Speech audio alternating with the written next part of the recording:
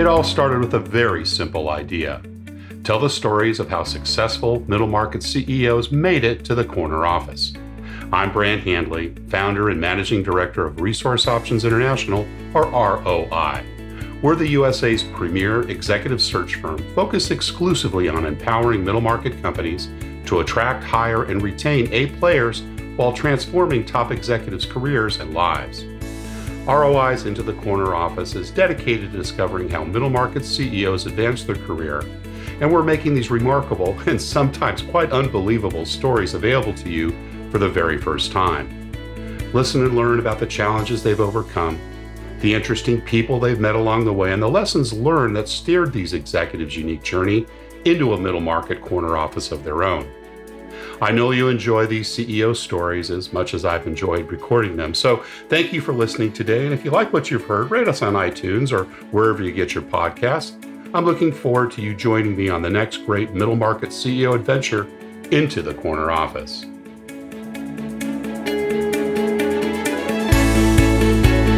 My guest today is Claudia Eisenman, Chief Executive Officer of Deaconess Gibson Hospital in Princeton, Indiana, and Deaconess Union County Hospital in Morganfield, Kentucky. Claudia has a long and diverse healthcare leadership background with C-suite appointments and organizations that vary in size, from 300-bed tertiary hospitals to specialty hospitals and, more recently, critical access hospitals. She has a particular expertise in turning around distressed healthcare institutions, both acute and post-acute, with an emphasis on changing culture, creating joy, and evaluating the standard of care by engaging physicians and activating teams to drive out variability, to embrace mission, and to seek benchmark performance in all areas of the operation. Claudia is a fellow of the American College of Healthcare Executives and is active in both the Kentucky Hospital Association and the Indiana Rural Health Association. When she's not working, you can find Claudia somewhere outside where she enjoys restoring native wildlife habitat, fishing, and spending time on her farms. Claudia Eisenman, welcome into the Corner Office. Thank you so much, and thanks for having me. It's great to have you here, and the weather's starting to look better, I hope, in your part of the world. Is spring around the corner in Indiana today, or what's it? It is, and actually, I'm at my office down in Kentucky, so it's even further south, right. and we are having decent weather. It's a little bit overcast, a little bit cool, but my understanding is next week is going to be in the high 70s and low 80s. So I'm very excited about that. I can imagine. It's great to come out of winter, isn't it? Always something to look forward to. It sure is, yes. Well, Claudia, you've had an amazing career in the healthcare system, and wow, what a challenge it's been the last couple of years. And we'll want to talk about, the pandemic and its impact on your work. But we always like to kind of start in the beginning and, talk a little about your early family life. So tell us about where you grew up and, what your early family life was like. So I grew up kind of in two places. So my earlier years were up in northern Ohio and kind of a small town. It's really become a bedroom community of Cleveland called Medina. And I was up there for a period of years. And, there were some things about family life that were kind of like everybody else's.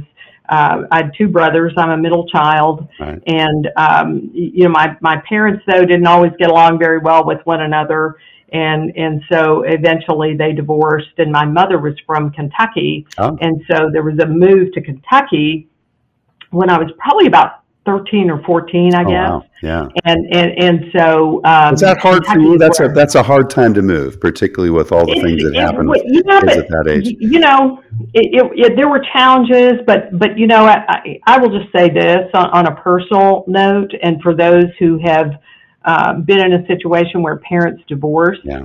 It's easier for a kid to go into a situation where there's not fighting than to be in a situation where there is, because that chaos and uncertainty is very, very tough on kids. It makes kids feel like they got to pick sides and all that stuff. Right. And so it's really easier to move on and get to a place that at least feels a little bit more certain. I always had vacations in Kentucky, and my grandmother owned some farmland, and I loved the outdoors, and so I was able to kind of roam freely on that farmland property. Nice. And go fishing and do all that, and that was that was really, that was my, and still is today. That's kind of my drug. You know, everybody's got their drug of choice, and and that's is my drug of choice. I mean, it's and I embrace it. I embrace it even today. It's really helpful to me, obviously during the pandemic too. Were you a good student in school growing up? Oh my gosh, I was terrible. The worst ever. So, I kind of marvel. I look at my career and I think about the things that teachers tell their students and the things that parents sometimes tell their kids. Right. Sometimes kids, especially if they're in challenging situations at home and if they're bored. In my case, I was very, very bored, so I was distracted all the time, and I was drawing pictures and stuff at my desk. So I was challenged. That sounds to me like you were challenged. I was not challenged. I was definitely I was an underperformer, and so I just became distracted, and I just, at that point in my life, I just thought, well, grades, that's just sort of an arbitrary system somebody came up with. That doesn't mean anything. So there is hope. Parents, if anybody out there is a parent, there is hope for your child. So I was an underperformer, and was really until I got into the first couple of years of college, and then I decided, Claudia, you need to figure out what you want to be when you grow up and knock this off. And so I actually stayed out of college for a couple of years. I went for a year and a half, then stayed out a couple of years and just worked, and then went back part-time, and I was like, okay, I get it now. Then I was a very, very focused student, and all through graduate school and all that stuff. But I came to it late. Yeah, well, that's okay. That's all right. Well, you made it. So back in those early days, other than the wandering outdoors, which you loved down in Kentucky, were there other things and other activities you enjoyed? Were there sports or music, theater, debate, anything like that you kind of I was. In fact, one of the things that really made a big, big difference for me in my career and in my life is that you wouldn't know it now, but I was actually very, very shy as a kid. And kind of scared of my own shadow. And there was a really wonderful and very inspirational teacher I had in high school. And she's passed on now, but her name was Mary Ray Oken. Wow. And Mary Ray convinced me, she was a friend of my mom's, and this was in Western Kentucky. She convinced me that I really needed to become a part of the high school speech team, to join the National Forensics League. Said, Claudia, I'm telling you, I think this is going to make a difference in your life. And she was absolutely right. I did join the speech team. I was very active in speech and was successful. I learned a lot. And, I mean, those presentation skills and the ability to speak in front of audiences. Yeah. Yes, it's carried me my entire life. So, thank God for Mary Ray. She was really probably the first. She was probably the first teacher I had that really saw through all that other stuff and said, really, Claudia, you've got a lot to offer, and you need to start using it. That's fabulous. That's great. And were there competitions? Was it kind of like a debate? Yeah. Went to tournaments and was very successful at that, and couldn't believe that I actually won some tournament. I was like, how did this happen? I mean, I was so astonished. I remember this is true. So I remember one time I gave a speech and I didn't think I had done that well, So I went back to the bus, took my suit off, and put on a pair of jeans and a T-shirt, and was planning on attending the speeches of my other of your colleagues. Yeah. So then I go, and somebody looks at me and says, Claudia, what are you doing dressed in that? And I'm like, well, I'm just, hanging out while everybody's finishing up their rounds, Right. So, but you're in the finals. You're in the state finals of the, and I said, what are you talking about? So then I had to run back to the bus. Get your seat back on. Yeah. I love it. I wound up fourth in the state. Wow. Probably might have been a lot more composed. I might have got me in the top three. But Well, that's so humility. I yeah, love that. Well, Mary Ray so sounds it like was she had a huge crazy. impact. Were there other folks that had, kind of that level of impact on you early on? It's kind of hard to call them mentors at that stage because they truly are, but they're folks that maybe have been maybe grandparents, or was there an uncle and aunt or other people that helped to kind of, form you or lead you down that path that you eventually took Right. in the healthcare. Well, there were two. First of all, my mom, both my parents have passed on. My mom passed on last year. My dad, unfortunately, he was such a great person, but he struggled with alcohol addiction, and so he Yeah. passed away very early in life. And that was one of the things that kind of led to the divorce of my parents. But Yeah. but he really was a really good person. He loved the outdoors, and I really credit my love of the outdoors with the Yeah. fact that, at a time when girls were sort of not allowed to be out there fishing and doing all those were kind of boy things, that my dad could have cared less, and he dragged me along to anything that I wanted to go to that was outdoors. And I'm so grateful for that because Yeah. he really nurtured that. And then on my mom's side, such work ethic, such determination. Yeah. Yeah. Where I was kind of the shy kid and whatever. My mother could not have been more opposite. She, younger in life, she was my mom and dad met in New York City, and mom was a hat model back in the day. Oh, wow. So very, very, very beautiful face and very photogenic and all of that. And so she was that way, and here I was this other way, very shy and reserved. And she used to always tell me, Claudia, you've got to have some confidence. You've got to square your shoulders back and hold your head up high and know your value. And, and I've really carried that with me. I didn't always do it for a period of years, but I've carried it with me. And she worked so hard. She had her own interior design businesses after the divorce and even before the divorce and so on. So that tremendous work ethic and that determined spirit that she had, I got both of those things from my parents, or at least, set me on the path of cultivating those. I love it. You went on to Western Kentucky University and studied psychology. Now, was that kind of planned? Did you think that's what you wanted to go and do, or like most of us went to college and try to figure it out?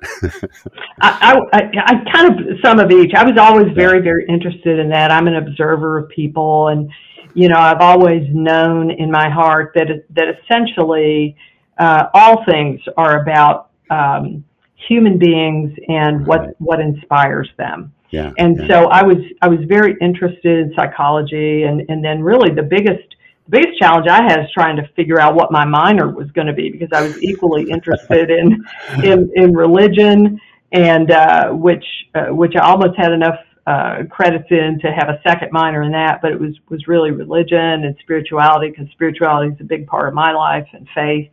And then the other piece was family, child and family counseling. I wound up actually minoring in child and family counseling because I thought I was going to go on and get a master's degree in counseling, right. And then kind of take that track. But to be blunt about it, God had a different idea than I did, and I went with that, and 30 years in healthcare, so.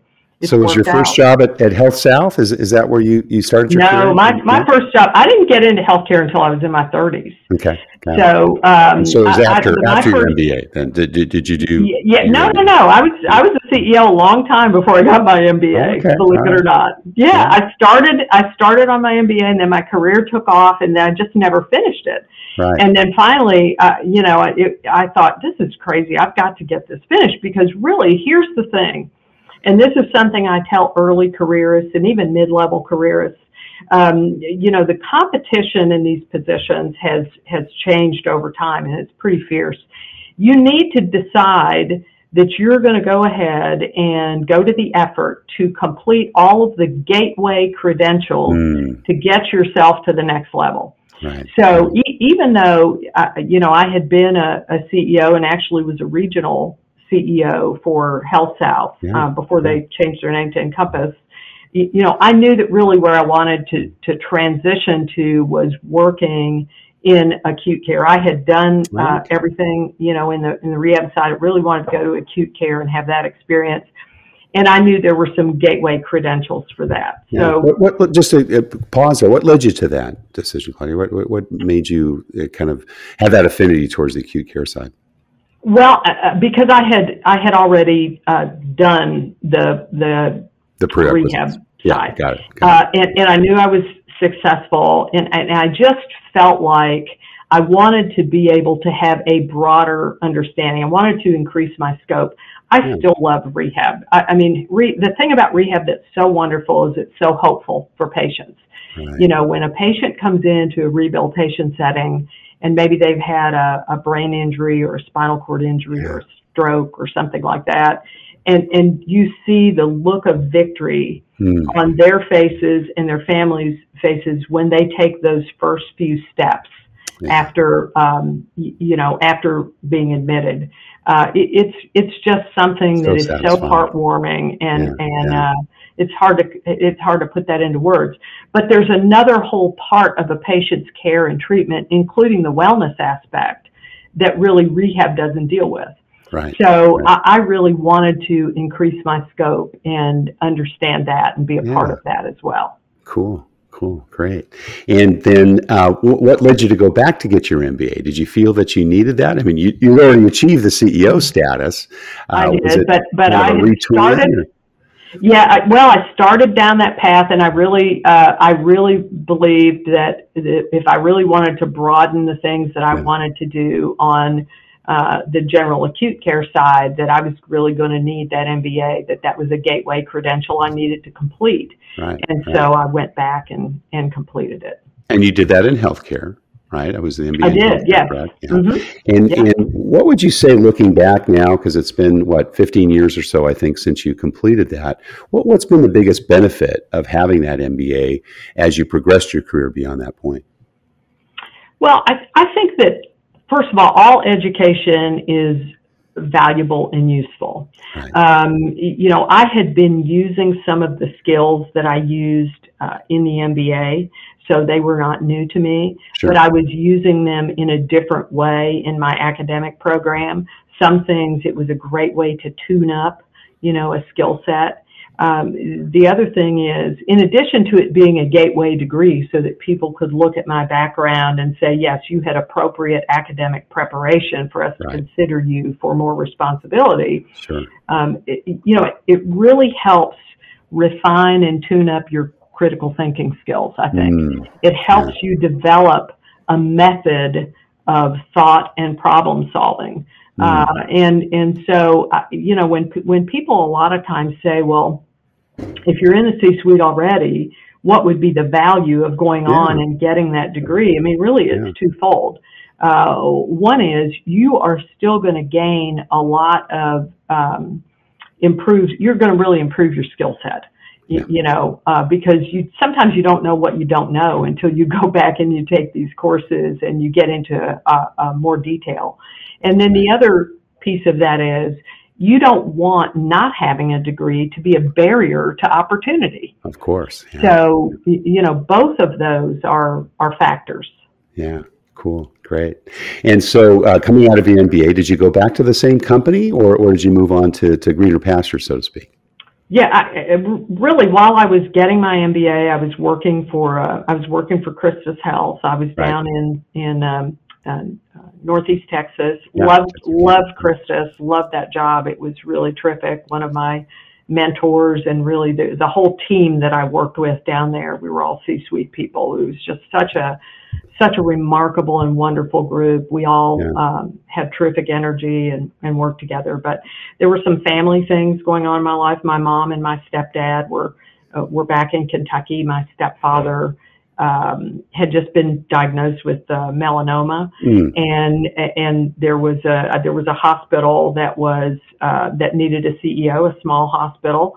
And so they reached out to me and offered me the position, and I decided to accept it and left at that point. And I think I actually got the degree conferred right after I left and joined them. Yeah, awesome, cool. And what was it like growing up in kind of the C-suite in healthcare at that time? Was it a pretty balanced gender management team at the time, or was it still pretty much a man's world? I know that that's transformed over time, but what was it like during the period you were coming through?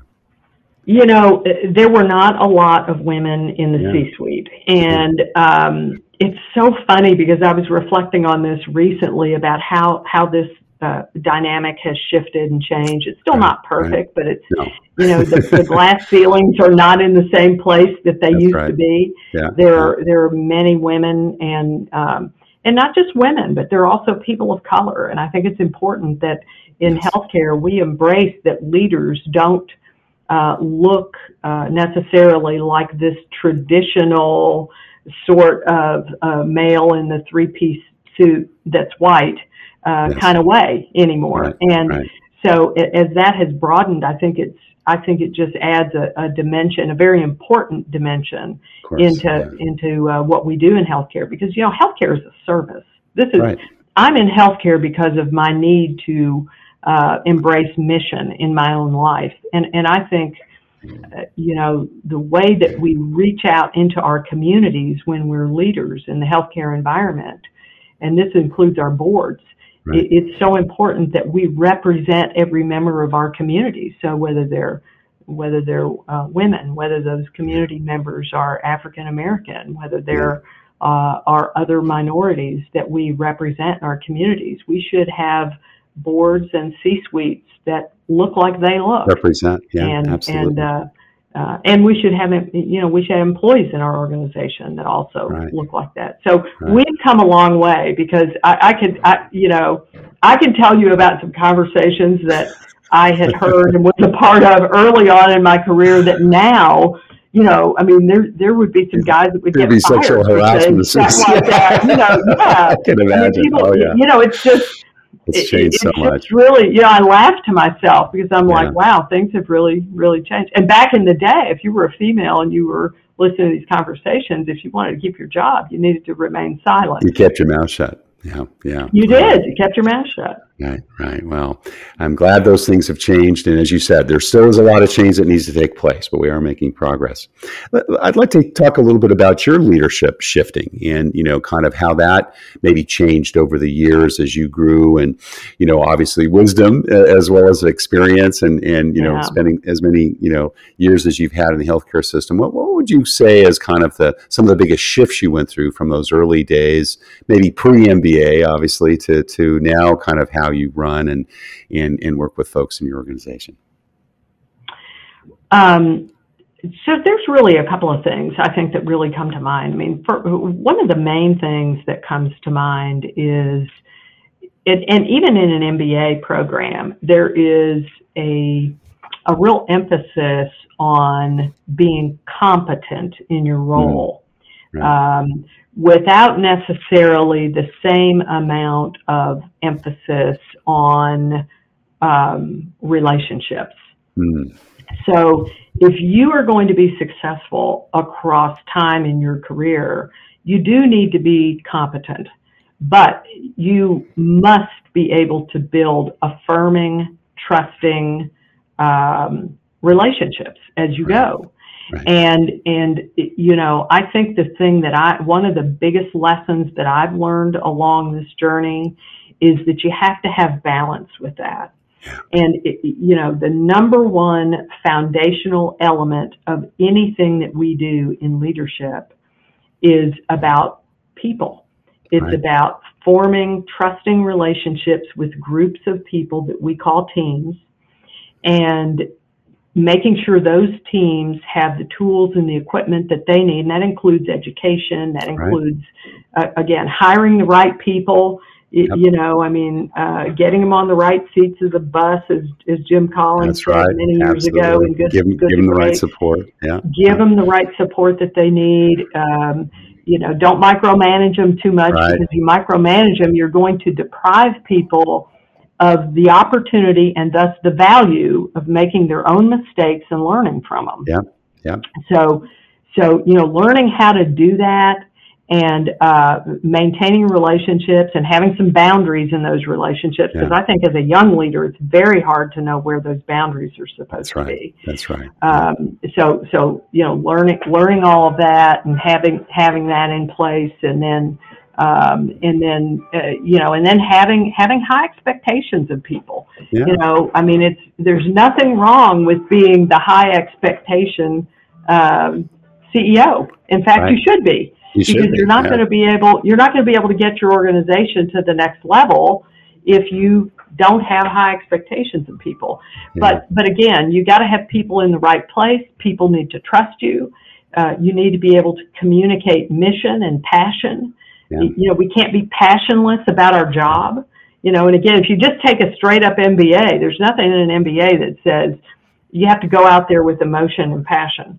But people do need to see you that way as a leader. That's right. If it's not important to you as a leader, it's not going to be important to anybody else. That's right. So, finding that balance and being able to grow into that, and really, really valuing people and having a sense of humility. If there's anything that's ever been achieved for any leader along the way, it's not about them.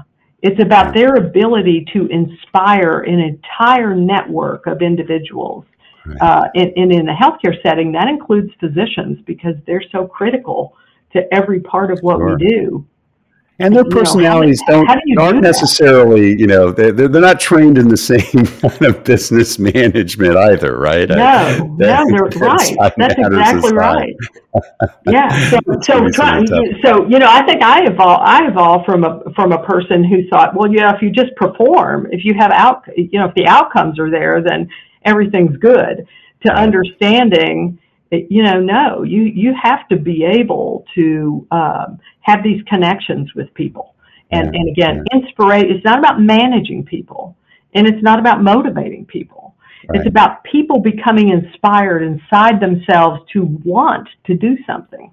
So true. And it takes a bit of time to kind of learn how to do that. And then, again, being a leader who's willing to say you're sorry, I think that's important. We mess up. We're just humans. Yeah. That humility, right? Yeah, recognizing that none of us accomplishes anything without somebody helping us along the way, recognizing, acknowledging those people, helping them in their careers. So all those are really, really important things. Yeah. We spoke a few weeks ago, and you talked about the importance of faith, and you briefly mentioned that a little earlier today. When have you come, tell us about a time when you've come to really had to go to your faith and help you through a really difficult business situation. Can you remember one or two of those? Oh, I do. Probably the toughest, there have been several tough challenges because, somehow along the way, I sort of got pointed in the direction of working with distressed hospitals. So when you're a person that goes in and you're in a place where that really does need to be turned around, you're usually dealing with cultural issues and a lot of other things that have contributed to that organization's either struggling or failing. Yeah. And sometimes when you go in as the agent of change, the situation can become rather volatile because, you just can't know what's really happening there until you go in and you begin to talk to people and you begin to do some hard analysis on, kind of what's happening and so forth. And I had a situation that I had just gotten to a place, the hospital was actually doing okay financially, but what happened when I got there was brought to my attention by the nursing staff and by the director of quality in the hospital that there were some very, very serious issues with some members of the medical staff, some safety issues and so forth. And from a risk management viewpoint, just from an ethical, from an ethical viewpoint, those things had to be investigated. So, this was it really kind of launched me down a rabbit hole that I didn't really want to go down after only having been at a place a couple of months, because I didn't have strong enough relationships there Sure. to be embedded in the culture yet. So that became a very, very challenging situation, and I was really committed to staying the course, identifying what was going on with these medical staff issues, working with the board and with members of the medical staff who also wanted to get to the truth. There were other members of the medical staff who just wanted to circle the wagons, and they became very volatile, and they got, and they brought community members in, and it really it got pretty challenging. But what was so interesting about that from a standpoint of faith is, when you're hearing people openly, defame you in public meetings and do all of this stuff, the tendency I think that all people have is to take a defensive posture. Of course, sure. And even though that was very, very hard, I was so at peace with the work. And I was at peace with the work because I knew that God would not have put me in that situation if He wasn't going to get me through it. And that's what happened. Well, pushing the situation because there was something you had to learn through it, right? Yeah, there were things to learn. There were also things that needed to be exposed. And I think the faith that I have is the thing that reminds me over and over that, we have an assignment when we get to this life. Yeah. And whatever that assignment is, if you do everything you're supposed to do and rely on God for the rest, you will have everything that you need given to you at exactly the right time, so that you will be able to fulfill that assignment and make the world better because of your presence here. Yeah. And that is something that I believe every single day. Yeah. Takes a while to learn that. It took me a while to learn that, but you're absolutely right. It does. Because when you're getting beat up, you think, well, God can't love me if I'm, if these bad things are happening to me or whatever. But the reality is, God never promises that we will not experience adversity. That's right. And barriers and obstacles. What He says is, if you will keep your focus on me, and you will trust me, I will equip you with everything you need to get you through this. Yeah, and you will come out of this bad experience having been transformed in ways that you would not have believed that you could be transformed. Yeah, amen. And if you haven't become transformed, that things keep coming back again and again until you get it right. They do. That's exactly right. Yeah. So why repeat them? If they're really uncomfortable, let's just do it once. Let's just do it once, God. Let's just do it once. Yeah. Let's talk a little bit about Deaconess Health. You've been there coming up on 4 years, and obviously as the President Chief Executive Officer of the systems that you're over, and then of course the bigger Union County Hospitals relationship you have. But just give us a little bit of a footprint of your organization, how many people, how many hospitals, and tell us a little bit about your business. The Deaconess Health System is just really such a terrific regional health system. We're an independent regional health system. There aren't that many of those anymore in this era of consolidation. Right. Based in Evansville, Indiana, 2 tertiary hospitals up there, plus an ortho-neuro hospital, women's hospital. We have some joint ventures that we have with other folks. We talked about Health South, whose name is Encompass.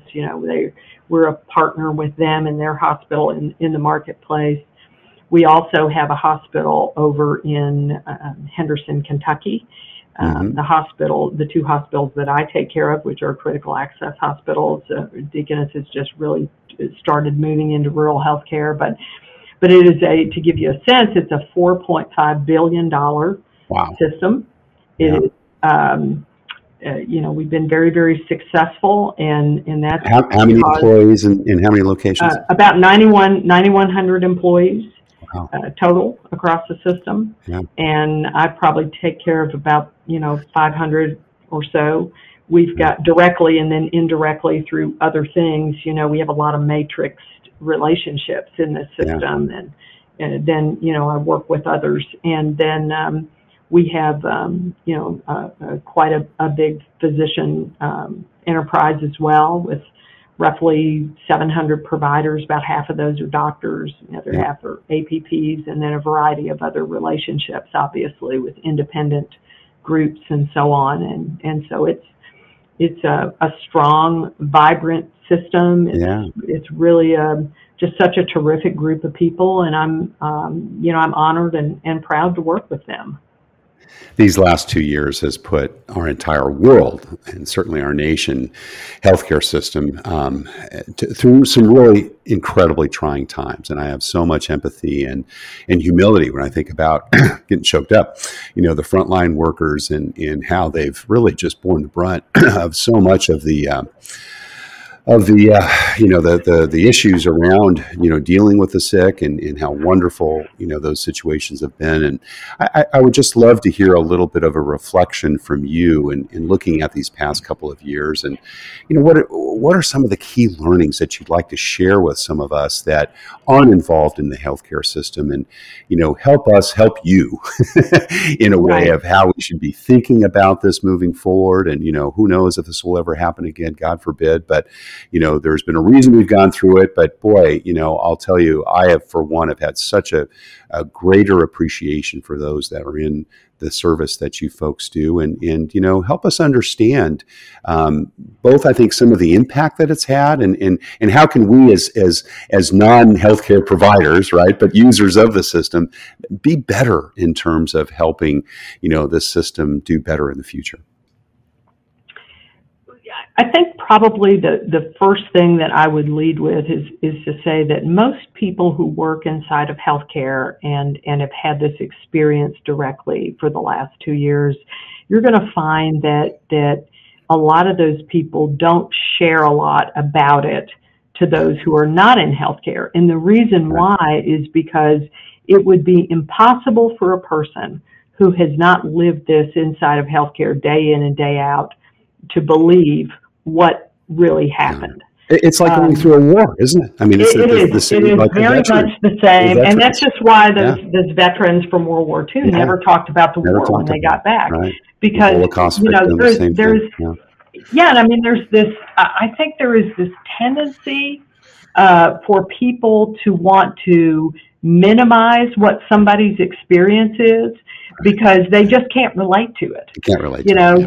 So people just don't talk about it. So the first takeaway is my coworkers in healthcare, the nurses, the respiratory therapists, the direct caregivers, the physicians, the nurse practitioners, are so heroic that there's not a single word that I can say to talk about, or that would even begin to touch my gratitude for these people. The way they came in every day, and in the early phases, it is courage. In the early phases of this pandemic, remember, we didn't know really how to treat it. We had no treatment methods. We didn't know what it was. We had our own staff catching this disease and dying, and then taking it home to their families and their family members dying. I mean, in my own emergency department, here in the hospital in Morganfield, Kentucky, we lost a member of our emergency department and her husband within a week of one another. Oh my gosh! And now they did not get the vaccine. I will say that sometimes in rural America, people are a little suspicious of things that the government suggests we need, but. It's very unfortunate how politicized the whole vaccine issue became, because I think people lost their lives that didn't have to. But still, these people came in every day not knowing what the outcome would be for them, and that is fundamentally a level of mission and service that is really hard for other people to be able to relate to. But so my respect for these people and my love for them is something that I could never be able to adequately communicate.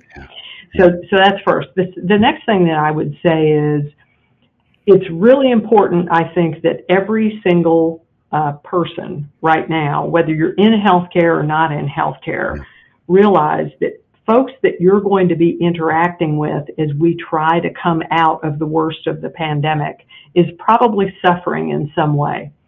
So be kind, be a little bit more gentle with people, because people are incredibly fragile right now. We've, in a 24-hour period, just a couple of weeks ago, I lost 2 spouses of employees to suicide. Oh, goodness. And, that was a shock to me, but it reinforced that there are people suffering as a result of this in ways that we take for granted. We think they're not. It's trauma, Claudia. Absolutely. People are tremendously traumatized. I think about, again, there are people who have lost, through death. They've lost people in COVID. But COVID also clarified a lot of other relationships. I mean, there are friendships between the political environment we're in right now and COVID, and the fact that there was so much isolation going on. It really teased out and clarified relationships. So people lost friendships because they couldn't interact in the normal way. There was a lot of loss during this time, and it is going to take a period of time, I think, for people to get through this. So, full recovery, it's a really good time to just have empathy for other people. Have that empathy. Let them have a bad day. So many have a bad day and they say something ugly to you. Just it's okay. And be respectful the next time you go into a healthcare situation, absolutely. Whether that's your own doctor or a clinic, and bless the people that are. Say thank you for your work. Thank you for being here for us during this time. I thank my coworkers in healthcare all the time, because what they did, it was truly heroic. It was truly courageous. Well, and nobody got into healthcare thinking. Nobody got into healthcare thinking, "Oh, please don't thank me." It is absolutely not about me. It's about those people that stood there at the bedside, because they were the people standing in the gap. Your leadership of them counts too, Claudia, and that's incredibly important. And what counts is how much I care about them. And if I'm able to communicate that to them, and that is what they see in me, then I feel like that's the job that I want to do. Well, thank you for sharing that with our listeners. I know that'll mean a lot to the folks that listen to this. And we're getting close to running out of time, but we always have a couple last questions we ask, and kind of related to this. What do you look for when you're making bets on the people you invest in and hire into your organization? What I want to know is I'm most interested in fit. If somebody actually gets to me for an interview, they're probably competent. I don't have to try to figure out whether or not they know the fundamentals of their job. That's not it. What I'm interested in is fit. So, and that's all about values.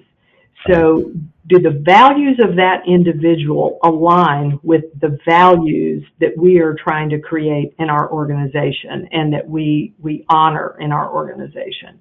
Because culture and values really drives everything else. And that's what keeps your mission on track, is hiring people that have that level of belief.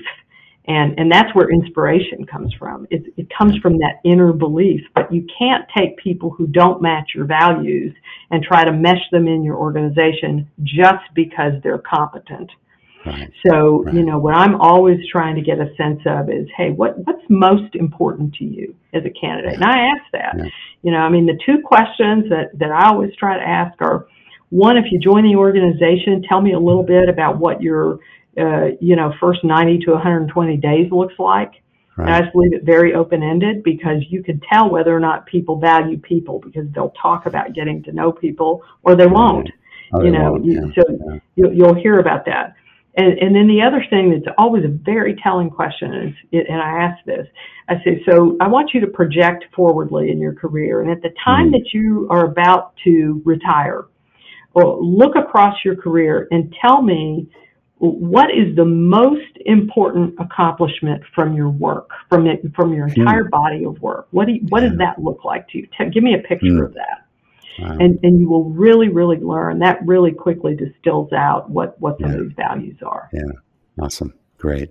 Last question we ask this of all our guests is, what kind of career and life advice would you give someone that maybe has their eye on the corner office or a senior level position, particularly in the healthcare industry? What's important for them to think about today if they're mid-career?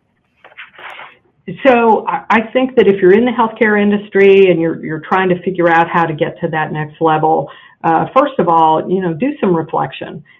Figure out how to be authentic.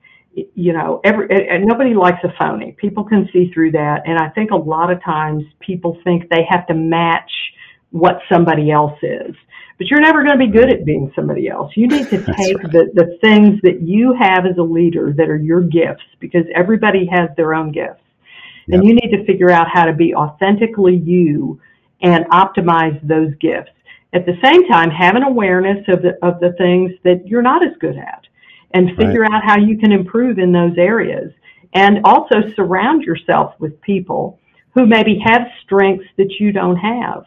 Yeah. And think about building a team around a host of different diverse skill sets and gifts, because that's how you get that. And the other thing that I would say is, there's two other things. First of all, cultivate curiosity. Be a reader. Ask a lot of questions. Right. Don't sit back. Just because you're out of school doesn't mean your brain should get turned off. You stop learning. Yeah. Yeah. I mean, really, curiosity is such an important attribute of good leaders. And so cultivate at any point in your career. Ask yourself, at any point in your career, cultivate it. You're always going to be learning, and so read a lot of books and diverse books and diverse views that sometimes conflict with you. Learn that humility and caring for others, including forgiveness. If you're a person and you're in midway in your career and you've messed up somewhere, learn from that experience, but forgive yourself for it, make it right. And then move on. Learn and move on. Don't get stuck on a page. Don't get stuck in that moment and think that this is the worst thing that ever happened, because it's probably not. And the same thing is true of people that you lead. Right. Let them make their mistakes. Yeah, that's how we learn. and then help them. Then help them get through it. Yeah. I mean, these are important things in leadership, but when you begin to practice these things, and I use the word practice because it's not a one-time thing, you have to practice authenticity. You have to practice curiosity. You have to practice humility. You have to practice doing good every day, being a generous person with your time and the words you say, etc. Do that every day. And make a practice out of that. And you know what? People are going to see that. And then you're going to have these opportunities open for you, because the universe just plain works that way. That's right. So wise. Claudia Eisenmann, President and Chief Executive Officer in the Deaconess Health System, thank you so very much for sharing your journey into the corner office. Thanks so much for having me. I've really enjoyed our time today.